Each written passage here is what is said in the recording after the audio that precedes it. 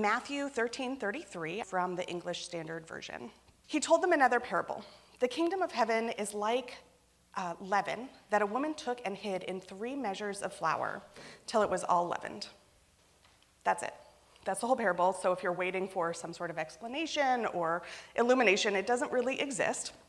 But when I read through this, I immediately got all of these like flashbulb memories and kind of a strong emotional response that I wasn't anticipating from reading this. And so that's why I decided to kind of pick this parable and focus on this one. But I want to dive in together and hear more about your reactions to this. So when you hear this, what comes up for you? What memories or emotions or interpretations you've heard, or maybe stories about cooking or baking or experiences from your Lenten practice? What do you think of with this verse? I love that this one little sentence can bring out so many different ideas and such richness. So thank you guys for playing along with that. So just some general background on this parable before we start to talk about some of the details. So again, this is Matthew 13:33. In verse 35, Matthew does go on to kind of try and explain that the reason Jesus is speaking in parables is to fulfill prophecy, okay? So, and Matthew does this a lot.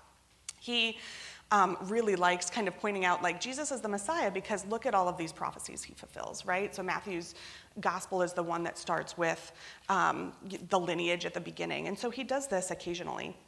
And this parable also shows up in Luke 13 without any of that explanation. And it shows up in the non-canonical Gospel of Thomas, which I think is interesting, but there's a little bit of a twist on it that we'll talk about later. Another thing that I think is really interesting, that the Jesus Seminar, which was a gathering of religious scholars in the mid-'80s, I think is when it started, somewhere in California, I think in Northern California, they got together and they decided to, or I guess the first phase of the Jesus Seminar was to decide on what sayings of Jesus were authentic, right? So looking at the historical person of Jesus and looking through scripture to figure out, okay, what did he probably really say? And they did this by voting with these little colored beads. The red ones meant that it was very likely that Jesus said this, right? Like the historical person of Jesus said this. There were pink beads that meant it's kind of likely. There were gray beads that meant probably not super likely, and then black beads that were like probably not. He probably didn't say this, right? This parable was the one voted against all of the other parables the most likely to have been actually said by Jesus. And interestingly, against all of the sayings that Jesus said, so like all of the red letter scripture, this was in like the top 10 list of probably things that Jesus said, which I think is really something to take into consideration. But it is just one sentence, and so it gives us a really small cast of characters, right? There's the leaven, there's woman, and there's flour. That's all we know. So starting with the leaven, we've kind of talked about this, and you guys drew some of this out, but it's often translated as yeast. And so if you're thinking about those little foil packets or the little brown jars that you get in the grocery store, that's probably the wrong idea. Dan mentioned the kind of sourdough starter, and that's much more likely to be what this was, right? Was like sourdough starter. And so has anybody ever made sourdough starter? A few people. So you may have been more familiar with this now. I know that early in the pandemic, there was a bread shortage that then caused a yeast shortage, and so lots of people were experimenting. I have not played around with this particular kind of fermentation, but I think it's pretty easy. Like, it's really just flour and water and time. And then these natural yeasts start to multiply. And so that's what we're thinking about here. And growing up in the church, I remember always being taught that leaven or yeast was equated to sin, right? It was a metaphor for something bad, like was mentioned. And you may have heard that too. And when I think about that idea, a very specific memory comes to mind. When I was a junior in high school, I taught the 3rd and 4th grade Sunday school class. And one of our lessons was to teach this, right? That leaven was equated to sin. And so there was a Bible story that went along to it, but the lesson was to make unleavened bread in class. And so I attempted to do that.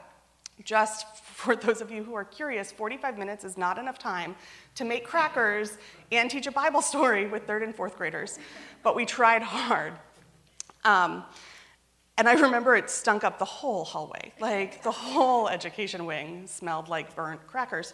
But we did it, and so this idea that sin and leaven are equated, we see that a lot in the New Testament especially, right? So Jesus talks about, I think he warns folks, this in Matthew, Mark, and Luke, he warns his followers, beware of the leaven of the Pharisees. And I think in Luke, he actually says that that is hypocrisy. And then again in Corinthians, we see leaven, it says the leaven of malice and wickedness, and that is juxtaposed against the unleavened bread of sincerity and truth. And so there are even some interpretations that would go as far as saying that yeast was impure, right, for the Jewish culture. Now, that for us, even though we've heard that a lot maybe, that for us shouldn't be a foregone conclusion that Jesus' audience at the time was hearing it that way, okay? They maybe had heard that kind of a metaphor for leaven as sin, but it also wasn't something that was necessarily bad or evil, right? And some of the evidence for that is that they were told during Passover that they needed to remove leaven from their homes, right? But the idea that leaven was already in their homes meant that it probably wasn't seen as bad or impure, right? They had to take it out because it was already there. They probably weren't told, take the bacon out of your homes for Passover, because that didn't exist in their homes. And so this idea that leaven was bad maybe wasn't fully formed, right?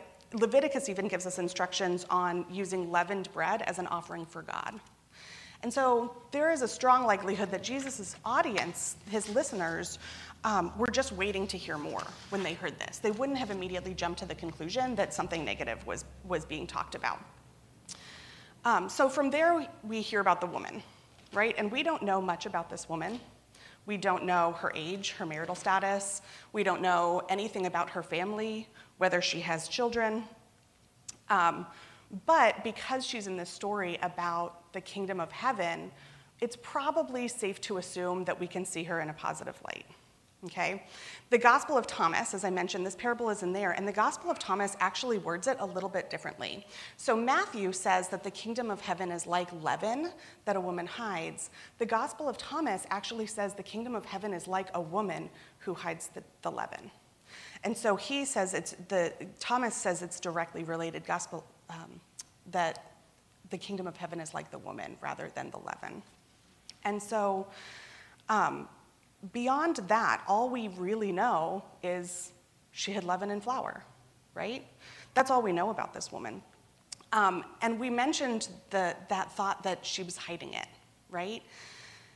And the word that for hid that is used is enkrypto, okay, the Greek word. This is the only time we see this word in the New Testament.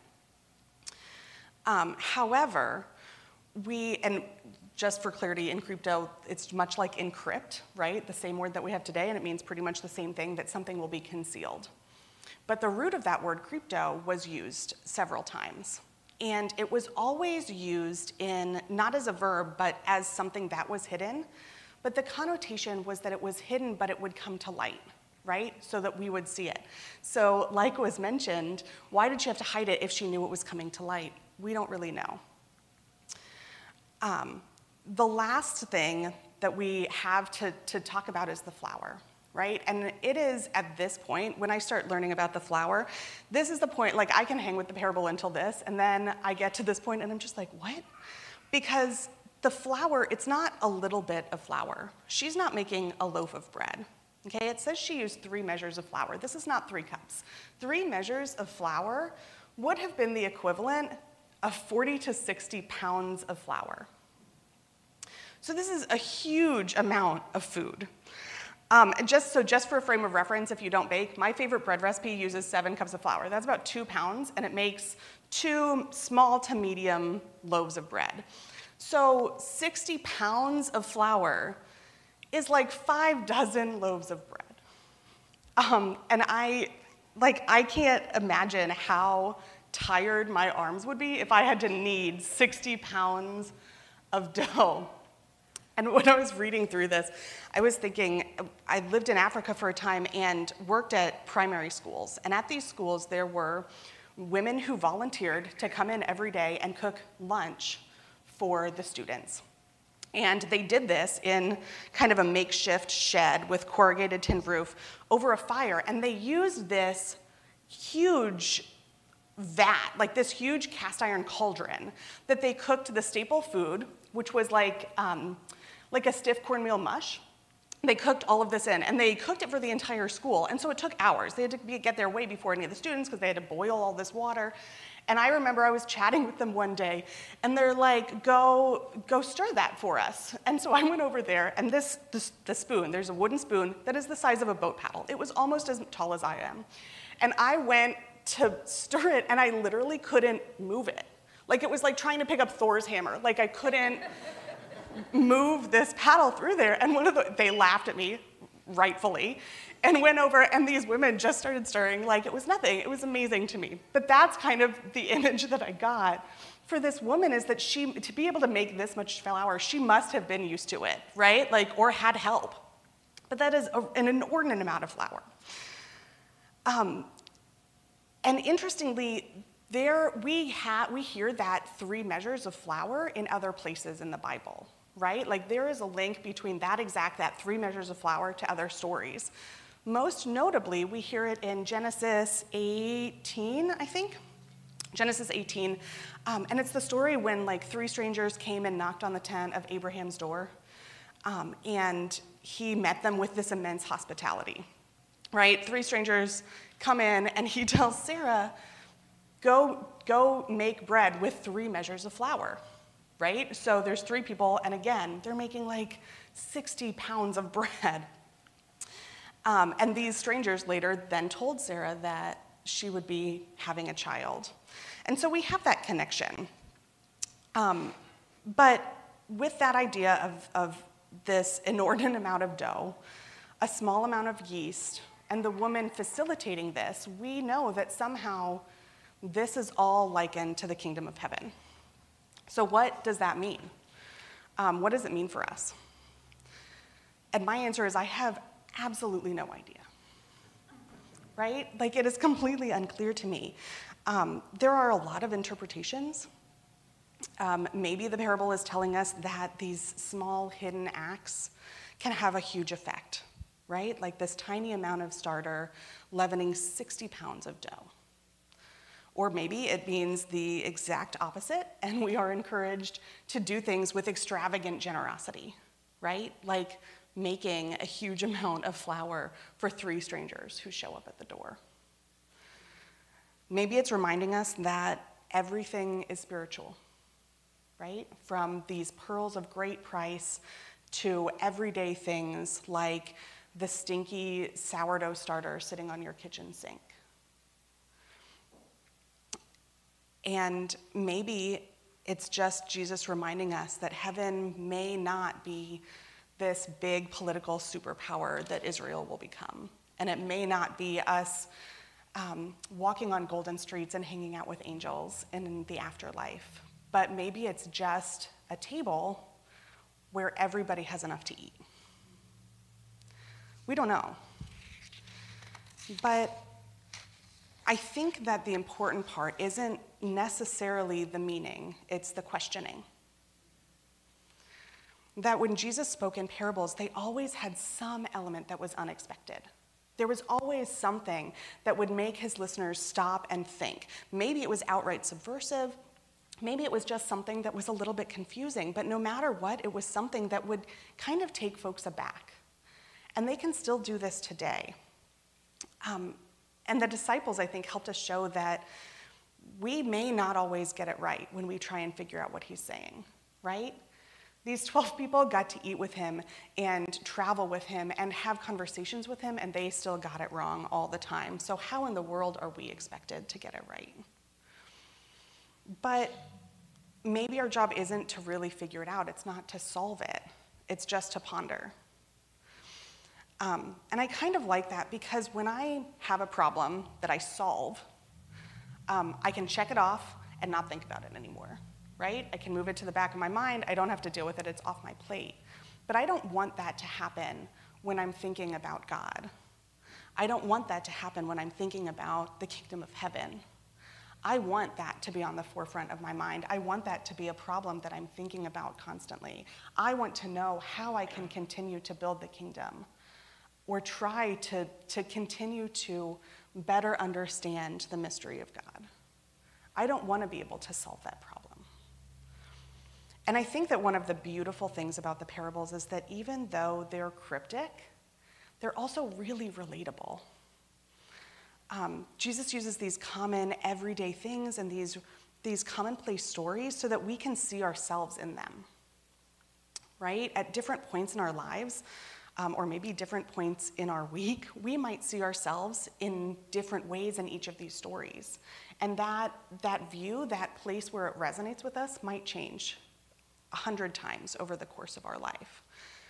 And I love that in Godly Play, we've started encouraging our kiddos to do the same thing, right? So they hear a Bible story and they are asked, I wonder where you see yourself in this story. And I'm sure that the answer that they have this Sunday is going to be different than the answer they have next story and throughout their lives. But they get to identify with these things, with the messages of Jesus. And even when those identities, even when those interpretations may not be right, they can still help us draw closer to God. I kind of said that I picked this parable because it brought up so many different memories for me. When I read this scripture and about the woman who was using this leaven, I thought about my mom, who used to bake all of the time. And I remember her pulling dough that was proofing and punching it down and rolling it out to make cinnamon rolls for families who needed a meal. I remember my father, who made pancakes for us every Sunday morning after church. And I remember him teaching me how to look at the bubbles in the pancakes to know when they were ready to flip so that I didn't fling pancake batter all over the kitchen. And I think of those women in Africa who made vats of bohobe to feed school children who may not have had any other meals that day. And I think about our small group piling into a kitchen to make a communal meal together after church. And the thousands of other shared meals and failed cooking experiments and good company over food that I've experienced. And even though I have no idea what this parable means, it still helps me to see the kingdom of heaven.